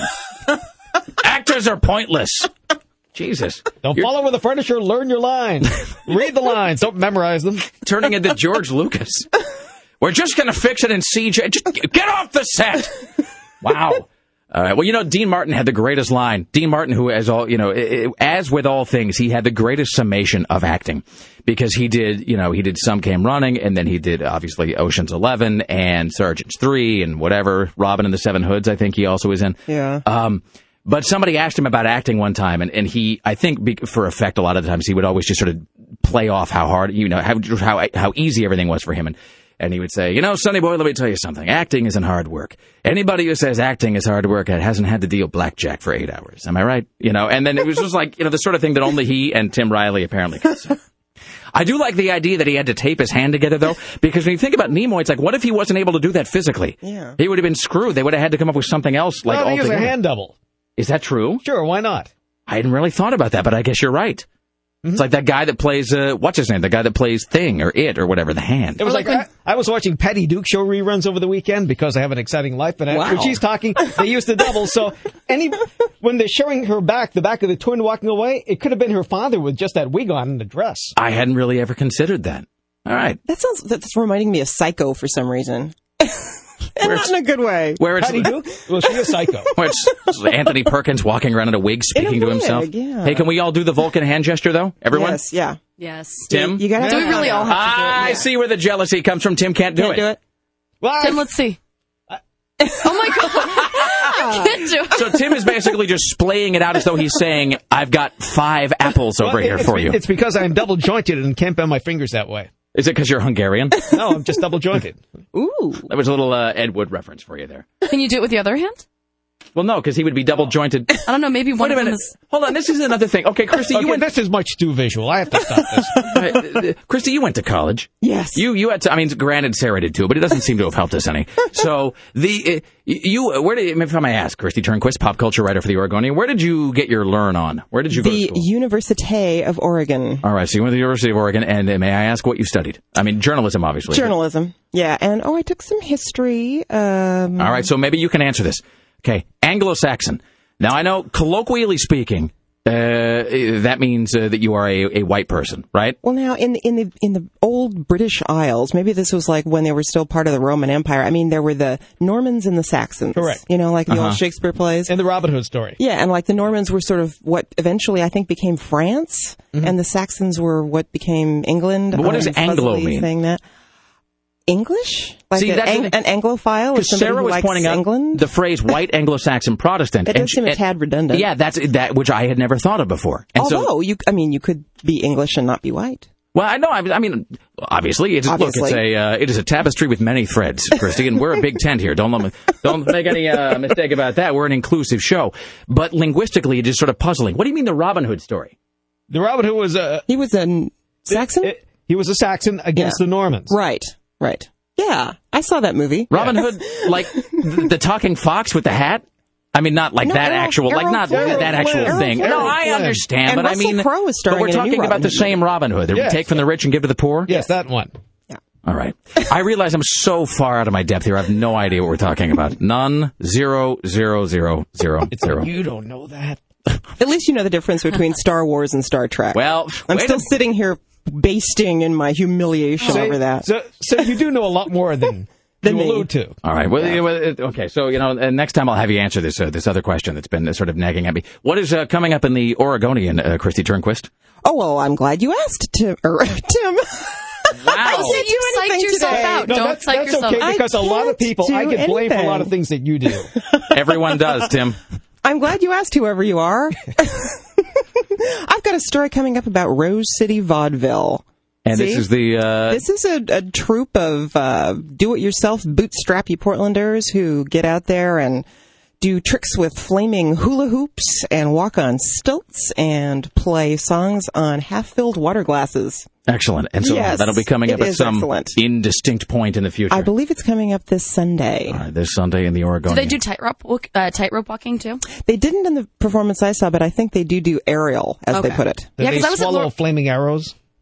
I don't think that's part of their repertoire. You know, we know somebody who can actually do that, though. We know somebody who is a fire swallower. Mark Aceto actually learned how to swallow a flaming, like a sword thing or whatever it is. You know, like the fire-eating thing that the strongman does. So. Yeah, I was at Laurelhurst Park yesterday and saw somebody walking a tightrope. Really? And then saw someone, like, throwing batons to it. So I was wondering if maybe they were practicing. Well, they do, actually. They do practice in the park, so maybe that was them. Okay. Have you seen that weird, like, strange, like, $5 circus thing that happens? I think it's, like, somewhere in Southeast, where it's just, like, in a guy's front yard, where he strings a rope across his front yard and, like, walks across the rope back and forth all day and juggles? No. It's but I think he was in the park yesterday. It's like on 37th and Madison or something, like kind of by that by the Ben and Jerry's there and the CD Game Exchange. Really? Yeah. No, you walk by and there's just a guy walking back and forth across the rope in his front yard, like juggling stuff. It's the weirdest thing. So maybe it's one of those guys who's practicing. Yeah, maybe. All right, Christy Turnquist from the Oregonian, always a pleasure. Thank you so much for joining us. Oh, thank you. It is the Rick Emerson Show. It's Rock 101 KUFO. You are just 4 minutes away from Green Day, ladies and gentlemen. It is the Rick Emerson Show, which means it's Sarah X. Dillon, Tim Riley, and myself. We'll be back in just 12 minutes. It's Rock 101 KUFO. It is the Rick Emerson Show. It's Rock 101 KUFO. It's Monday morning, and thank you for coming by. It's 503-228-4101. 503-228-4101. All right. I'm going to add to the what the hell does Anglo-Saxon mean pile by asking these three questions. One of these I think we asked last week. We never got an answer to it. It was because there's Meriwether Lewis, and then there's, what's his name, Clark. Or maybe Clark is the guy's first name. That was yesterday you were asking that. No, because yesterday was Sunday. Oh my God, I'm delirious. Fail! You're I was here yesterday. I think that's why I get a little confused. So we never got an answer to that because, and the only reason I remember Meriwether Lewis is because Meriwether, you know, is sort of an interesting name. But I don't even know if it's like, and I think it's because we were hearing like one of those Lewis and Clark spots that was playing, and I couldn't figure out if it was like Meriwether Lewis and like Clark, you know, Hinkelstein or whatever. Griswold. So I've got that. Let's see, what else do I have? I have this. I'm sorry, Tim? I always think it's Lewis and Clark. As in Lewis Niedermeyer Clark. Yeah. And I have this, I made a note to myself, 12:57 p.m. on Saturday. WTF are butterscotch and caramel. Now, I'd already started wondering about the caramel thing. Because here's thinking about caramel is like thinking about Dr. Pepper. Where you sit there and you're drinking a can of Dr. Pepper and you say to yourself, what is this flavor that I am consuming? And of course, the label's no help because the label just says with natural fructose tastes or whatever, which means nothing. There's no clarification to be found there. So I wrote down, what is caramel? Does anybody in the room know where, like chocolate at least comes from cocoa beans. Mm-hmm. Like you can sort of trace back the roots of that. What is caramel? What does that taste like? Some gooey thing. But I mean, yeah, I don't know. Well, what flavor is that? Oh, I don't know. See, that's what I'm saying. And I know when I taste it. And butterscotch is an altogether different flavor? Yes. Is butterscotch like caramel? Are they a similar taste? No, I don't think they're the same taste. All right, so then my next question is, what is butterscotch made of? Like where would you even get that flavor from? Butter. Seems like most flavors you can look at, like you say, like basically your toppings for an ice cream. Mm-hmm. You can look at that and you can figure out whence it derived. You know, strawberry from strawberry, chocolate from cocoa, caramel from, yeah. So it seems like there's got to be some sort of Wonka-like explanation for that is just not available to me at this time. And then final question here, and then we'll get to the news desk with Tim Riley. I have here, note to myself, I heard an airline talking about, and we'll fly you anywhere in the lower 48. What does that mean? What are the lower, what's the other, the lower 48? I think it's Alaska and Hawaii, right? The upper state is Alaska, so they're speaking to Alaskans. Okay, but... So everywhere but Alaska and Hawaii? No, but if they were speaking to Alaskans, they would be talking about the lower 49. Because there's 50, well, but there's 50 states. No, there are 48 lower states. Don't forget Hawaii, which isn't considered a lower state. It's close to the equator, though. Yes, but that's lower. It's not considered that. Well, Hawaii is Hawaii. That doesn't make any sense. Why would it not be considered lower? It's like way closer to the horizon or to the equator than we are. Mm-hmm. But it never has been. And they don't want to start now. All right. Well, that's a totally unsatisfying explanation. Here's Tim Riley at the news desk, ladies and gentlemen. In the news with Tim Riley. Some things just never make sense anyway. That is right, Tim. But we move forward. So, insurance companies are now afraid of the Obama administration, and they promise to lower their rates and stop being so mean to people. We'll see how long that lasts. What to do about that big cube called Memorial Coliseum? It's dirty, needs a lot of work. Nobody wants to tear it down now. It's a political hot potato. I would love to tear it down. I'm going to say that right now. I'm just in favor. I don't have anything against the Coliseum or whatever it represents or whoever's behind it. I just like destroying things. I vote for blowing it up. So how would you like a $70,000 a year job to Twitter or to Facebook? Yes. Well, the Multnomah County folks are offering that job.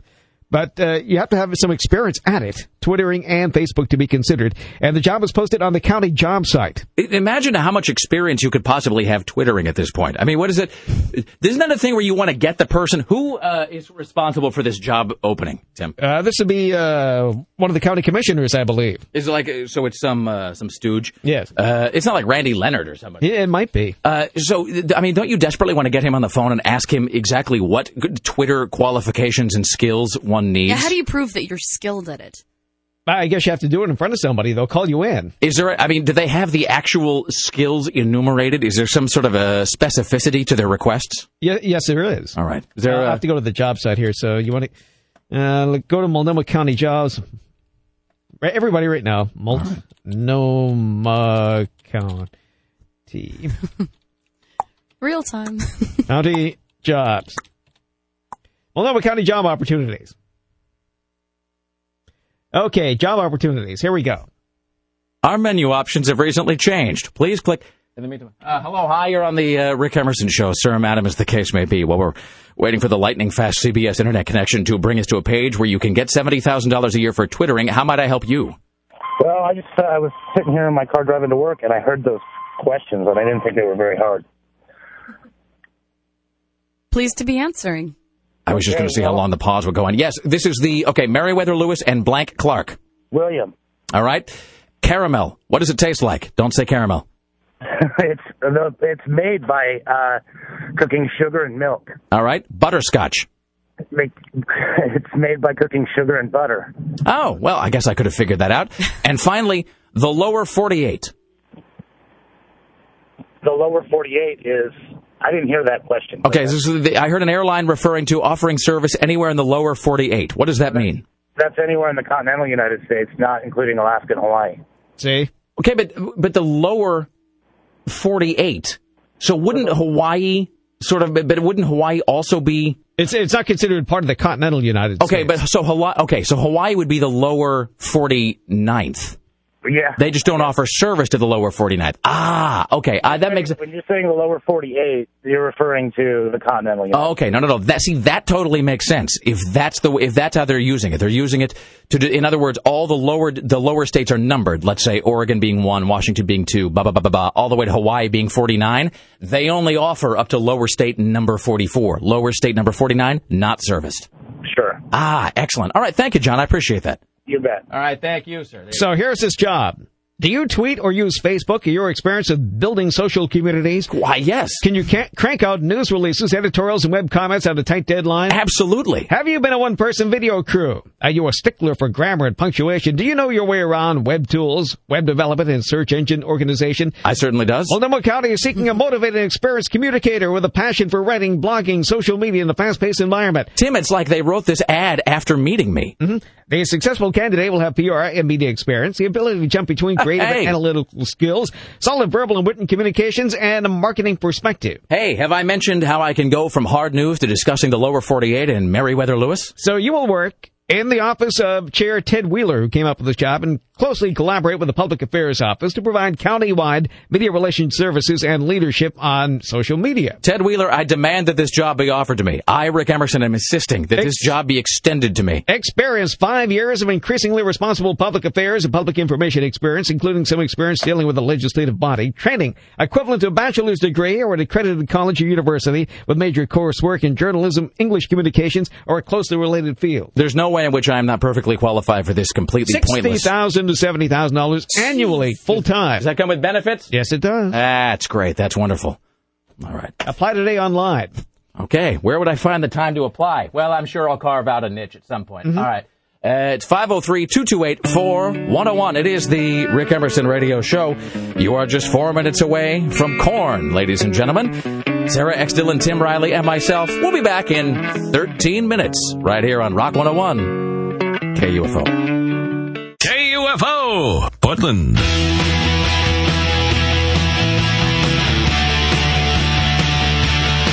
It's the Rick Emerson Show on Rock 101 KUFO. It is Monday morning.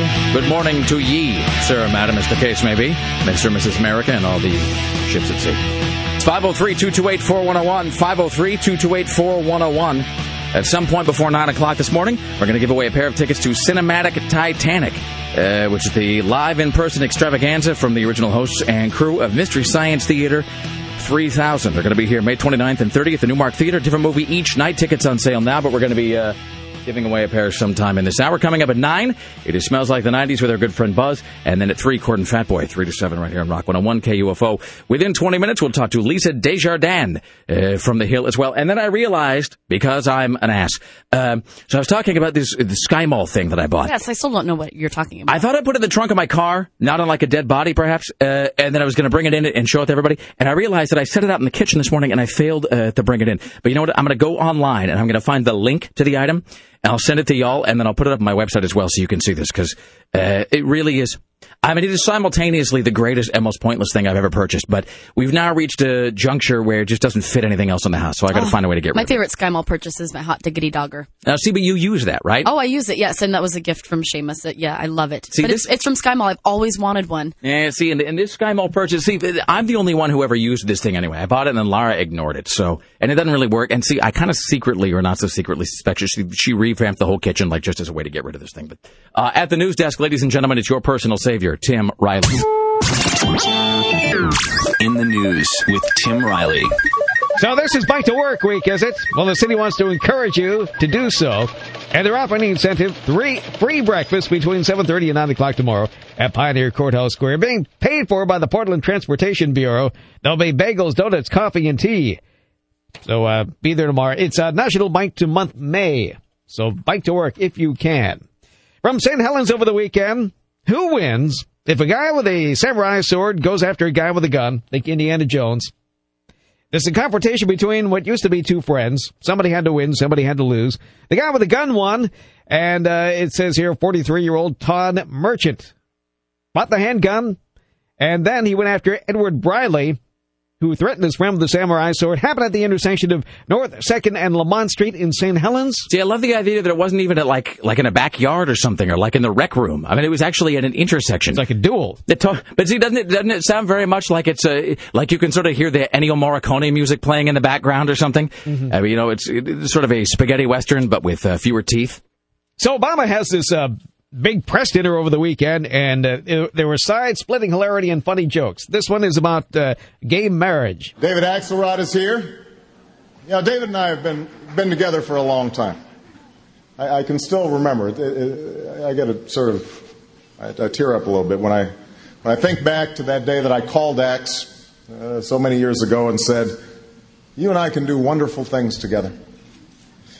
And he said to me the same thing that partners all across America are saying to one another right now. Let's go to Iowa and make it official.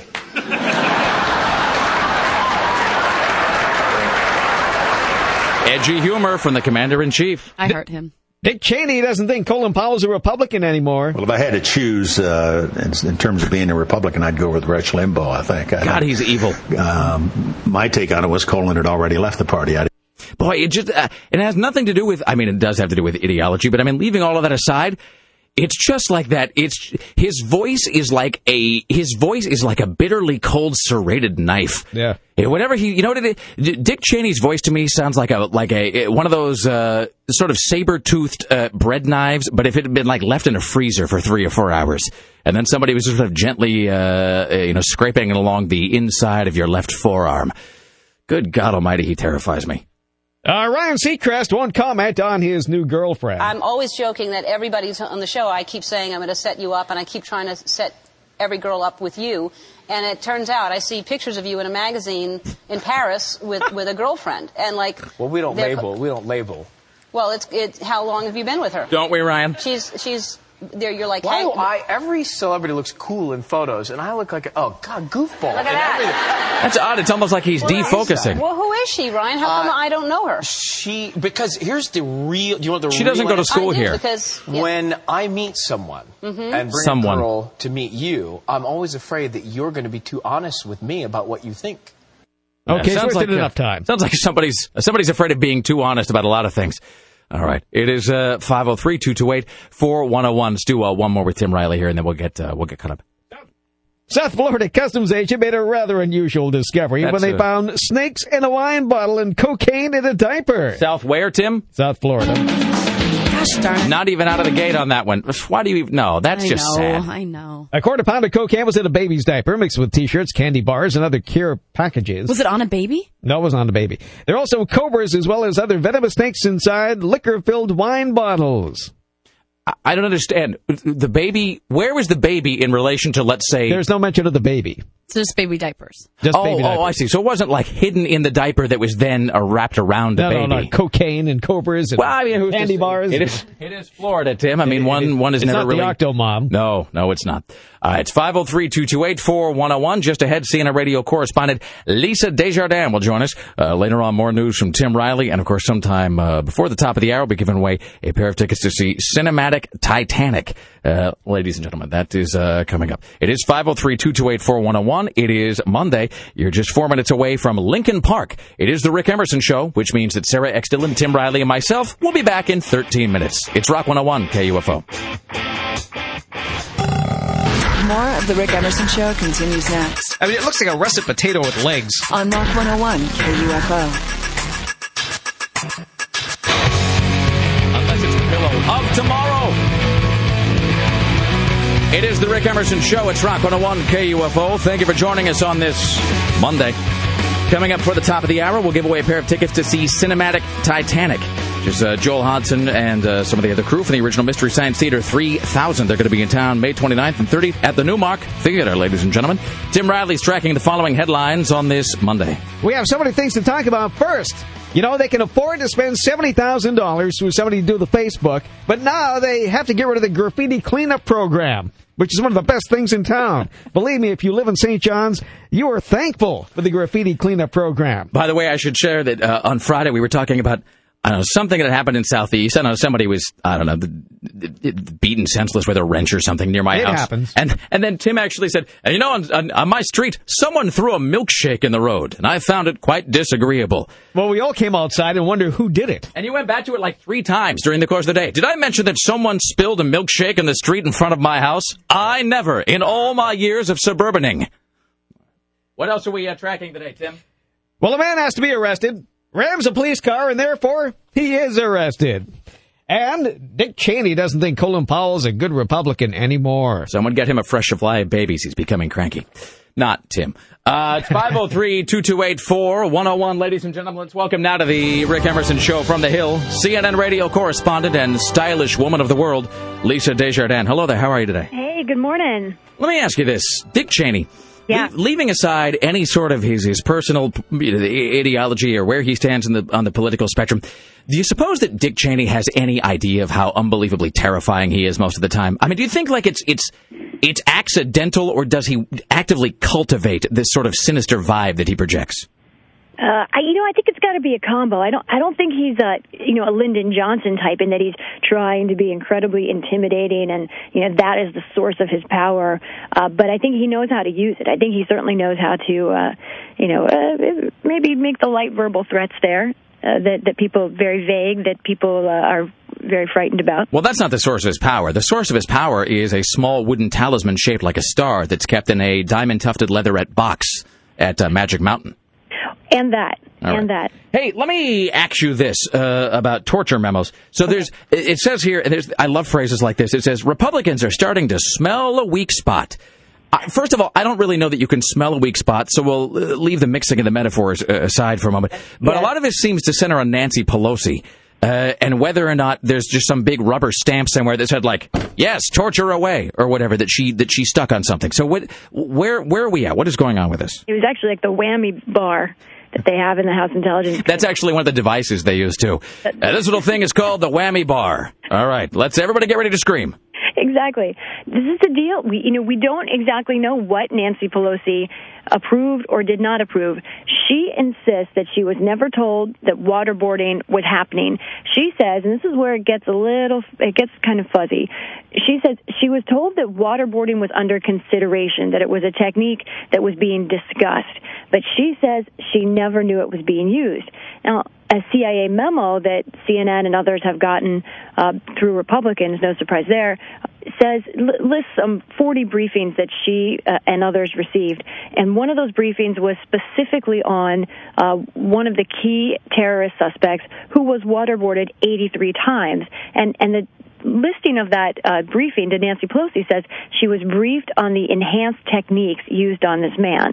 And it doesn't say waterboarding specifically, but she says, no, I never was told. This memo seems to imply she was.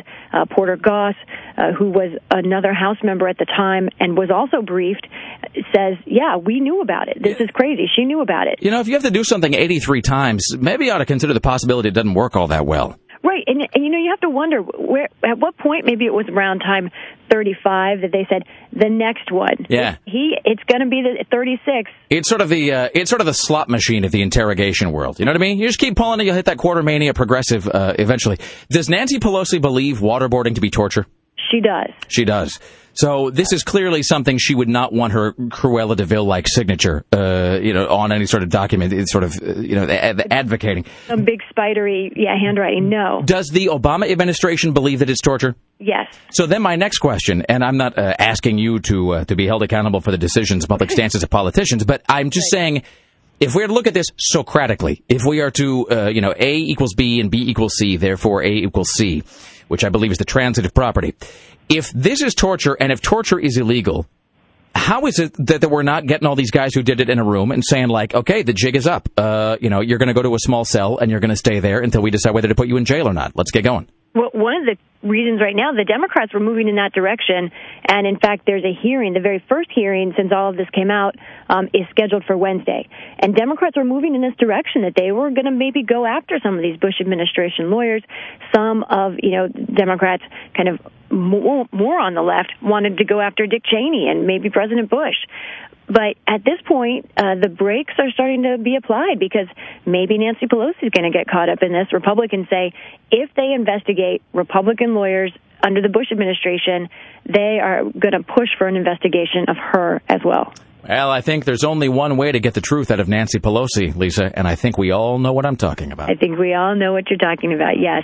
Lisa Desjardins, as always, a pleasure. We will have Speaks with you again very soon. Thank you, Lisa. Great. There you go, Lisa Desjardins, ladies and gentlemen. I miss talking to her all the time. I love her. That was entertaining, informative, and efficient, Sarah. I want everyone to note that. Definition of concise. It is 503-228-4101. We have Tim Riley coming up with more news from the news desk later on today. Also, before the top of the hour, we will have a pair of tickets to see Cinematic Titanic. Ladies and gentlemen, you are just 3 minutes away from Danzig and Mother. It is the Rick Emerson Show, which means that Sarah Extill and Tim Riley and me, Rick Emerson, will be back in 11 and a half minutes. It's Rock 101. KUFO.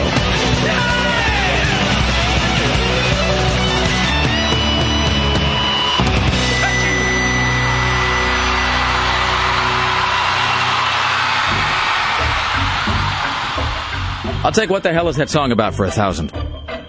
Just now I was looking it up on Wikipedia, as I heard someone call it the other day.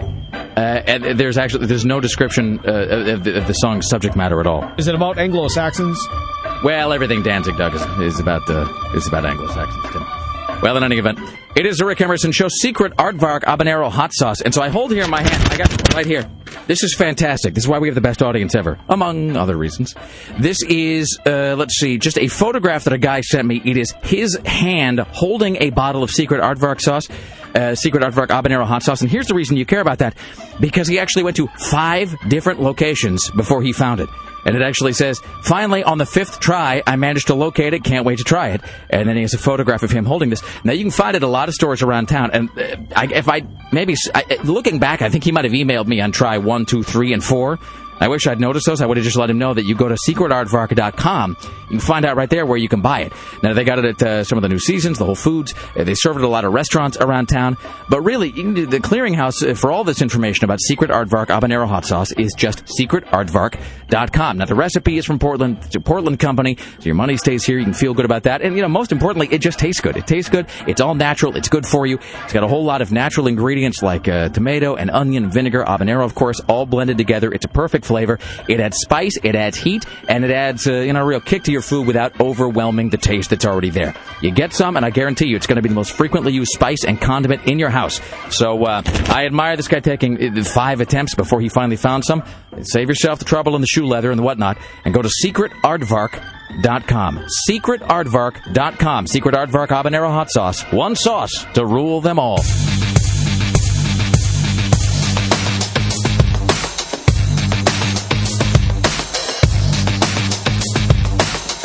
It's the Rick Emerson Show. It's Rock 101 KUFO. Ladies and gentlemen, it's 503-228-4101. 503-228-4101. Coming up at 9 o'clock, smells like the 90s with our good friend Buzz. Don't forget to join us tomorrow when our guests will include Katie Darrell from TMZ.com and from Cinematical, Dawn Taylor. At the news desk, this is your personal savior, Tim Riley. In the news with Tim Riley. Gross. A woman is groped near the Beaverton Max stop. I lost my hands in there.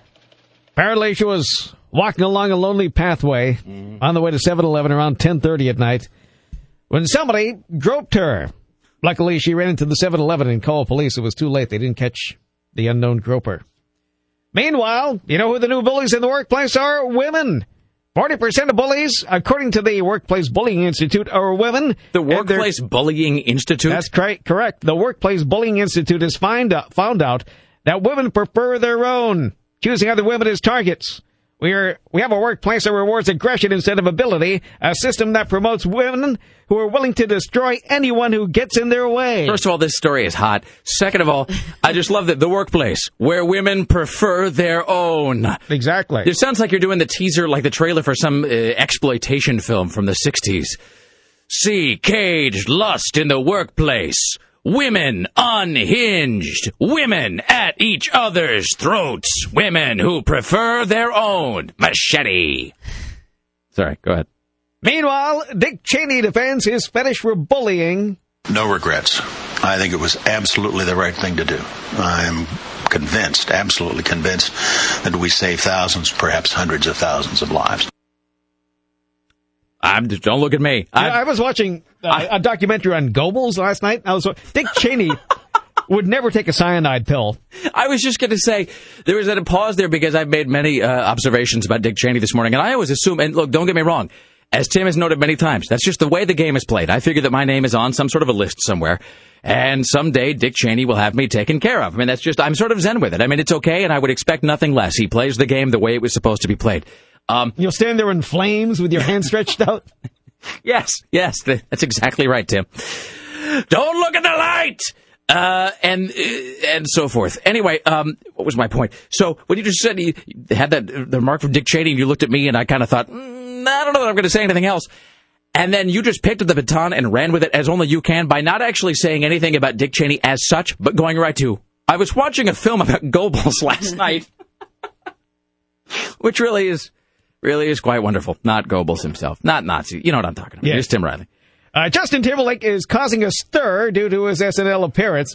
The pop singer took his third turn at hosting, and he's saying this Mother's Day theme sequel to the raunchy 2007 song Blank in the Box called Mother Lover. I'm a mother lover, you're a mother lover, each other's mothers, each other's mothers. Funny, isn't it? It was pretty great, actually. Honestly, no, he's that's when I started to like him, is when I saw Blank in a Box. He's a funny guy. Hilarious. He really does have, he wears weird clothes, but that's all right. Well, the timing was funny on that. He's got a certain charisma to him. He really does. But here's the thing, and this is the sort of statement that a lot of people just, I don't know, that I guess you're supposed to you're supposed to reflexively just disregard it or roll your eyes or whatever. But he's not a bad actor either. Justin Timberlake is not because as Tim pointed out, it's just standing there and reading your crap off a cue card and then shutting up, right? Isn't that right, Tim? Learn your lines, be quiet. That's right. Don't trip over anything, jackass. So, there you go. Acting! And so it's not like he's that bad of an actor. So I have more of his acting here. All right. Here he is as his great-great-grandfather on an immigrant ship, making a reference to his highly publicized relationship with Britney Spears. I'd like to think that at first he'll date a popular female singer. Publicly, they'll claim to be virgins, but privately, he hid it. See, and that's the thing that shouldn't be funny, because that's information we've had for like 40 years now, that he and Britney Spears were humping it out.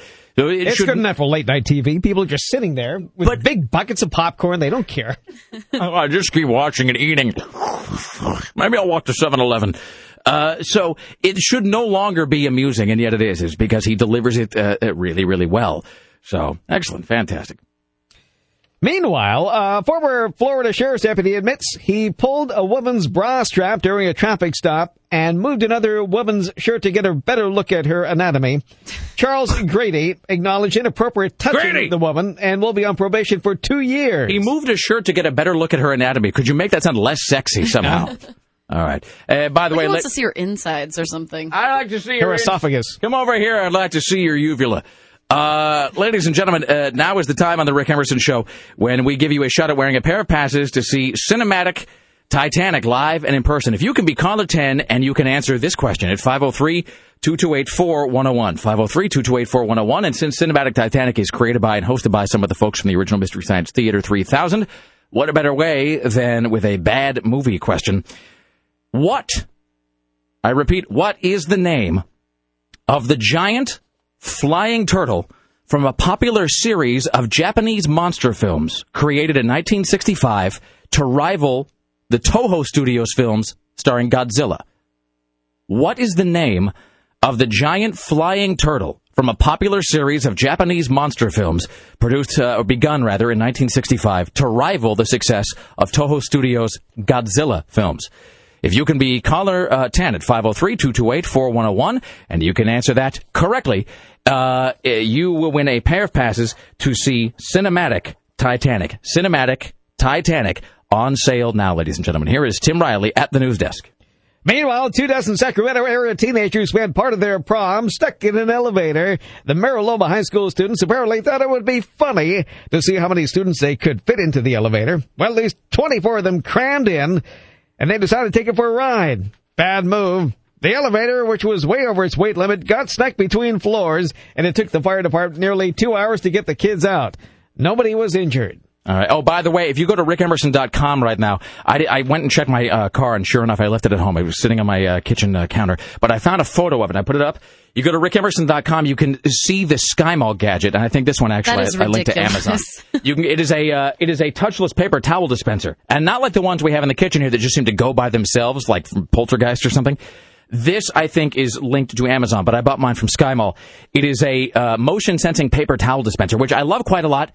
But just since our kitchen has been kind of revamped, it doesn't really work. So I'm going to bring it in tomorrow, and we got to figure out something to do with it. So anyway, so it's very sad. I'll miss it. Tim, what were today's biggest stories? Oh, Donnie Marie's concert had to be canceled in Vegas after Marie got sick eating some bad sushi. Iodine poisoning, they say. Star Trek beamed $72 million into the studio coffers. And Donald Trump will decide how he'll discipline Miss California later today. I think we know the answer to that, Tim. All right, we're going to thank CNN radio correspondent Steve Kastenbaum, as well as Christy Turnquist from the Oregonian, and also from CNN, Lisa Desjardins. Join us tomorrow when our guests will include Katie Darrell from TMZ.com, and from Cinematical, Dawn Taylor. The Rick Emerson Show produced today and every day by the lovely and talented Sarah X. Dillon. For Rock 101 KUFO in the newsroom, Tim Riley. On the phones, Greg Nibbler of the Nibblonians. At the front desk, the gatekeeper is Dave Zinn. The webmistress, Bridget from upstairs. CBS Radio Portland marketing guru Susan Don't F with me Reynolds. Executive producer Christopher J. Paddock. And the answer, ladies and gentlemen, is Gamma Run. My name is Rick Emerson. Thank you for listening. Be safe. See y'all tomorrow. It is Monday, May 11, 2009, and that is the frequency, Kenneth.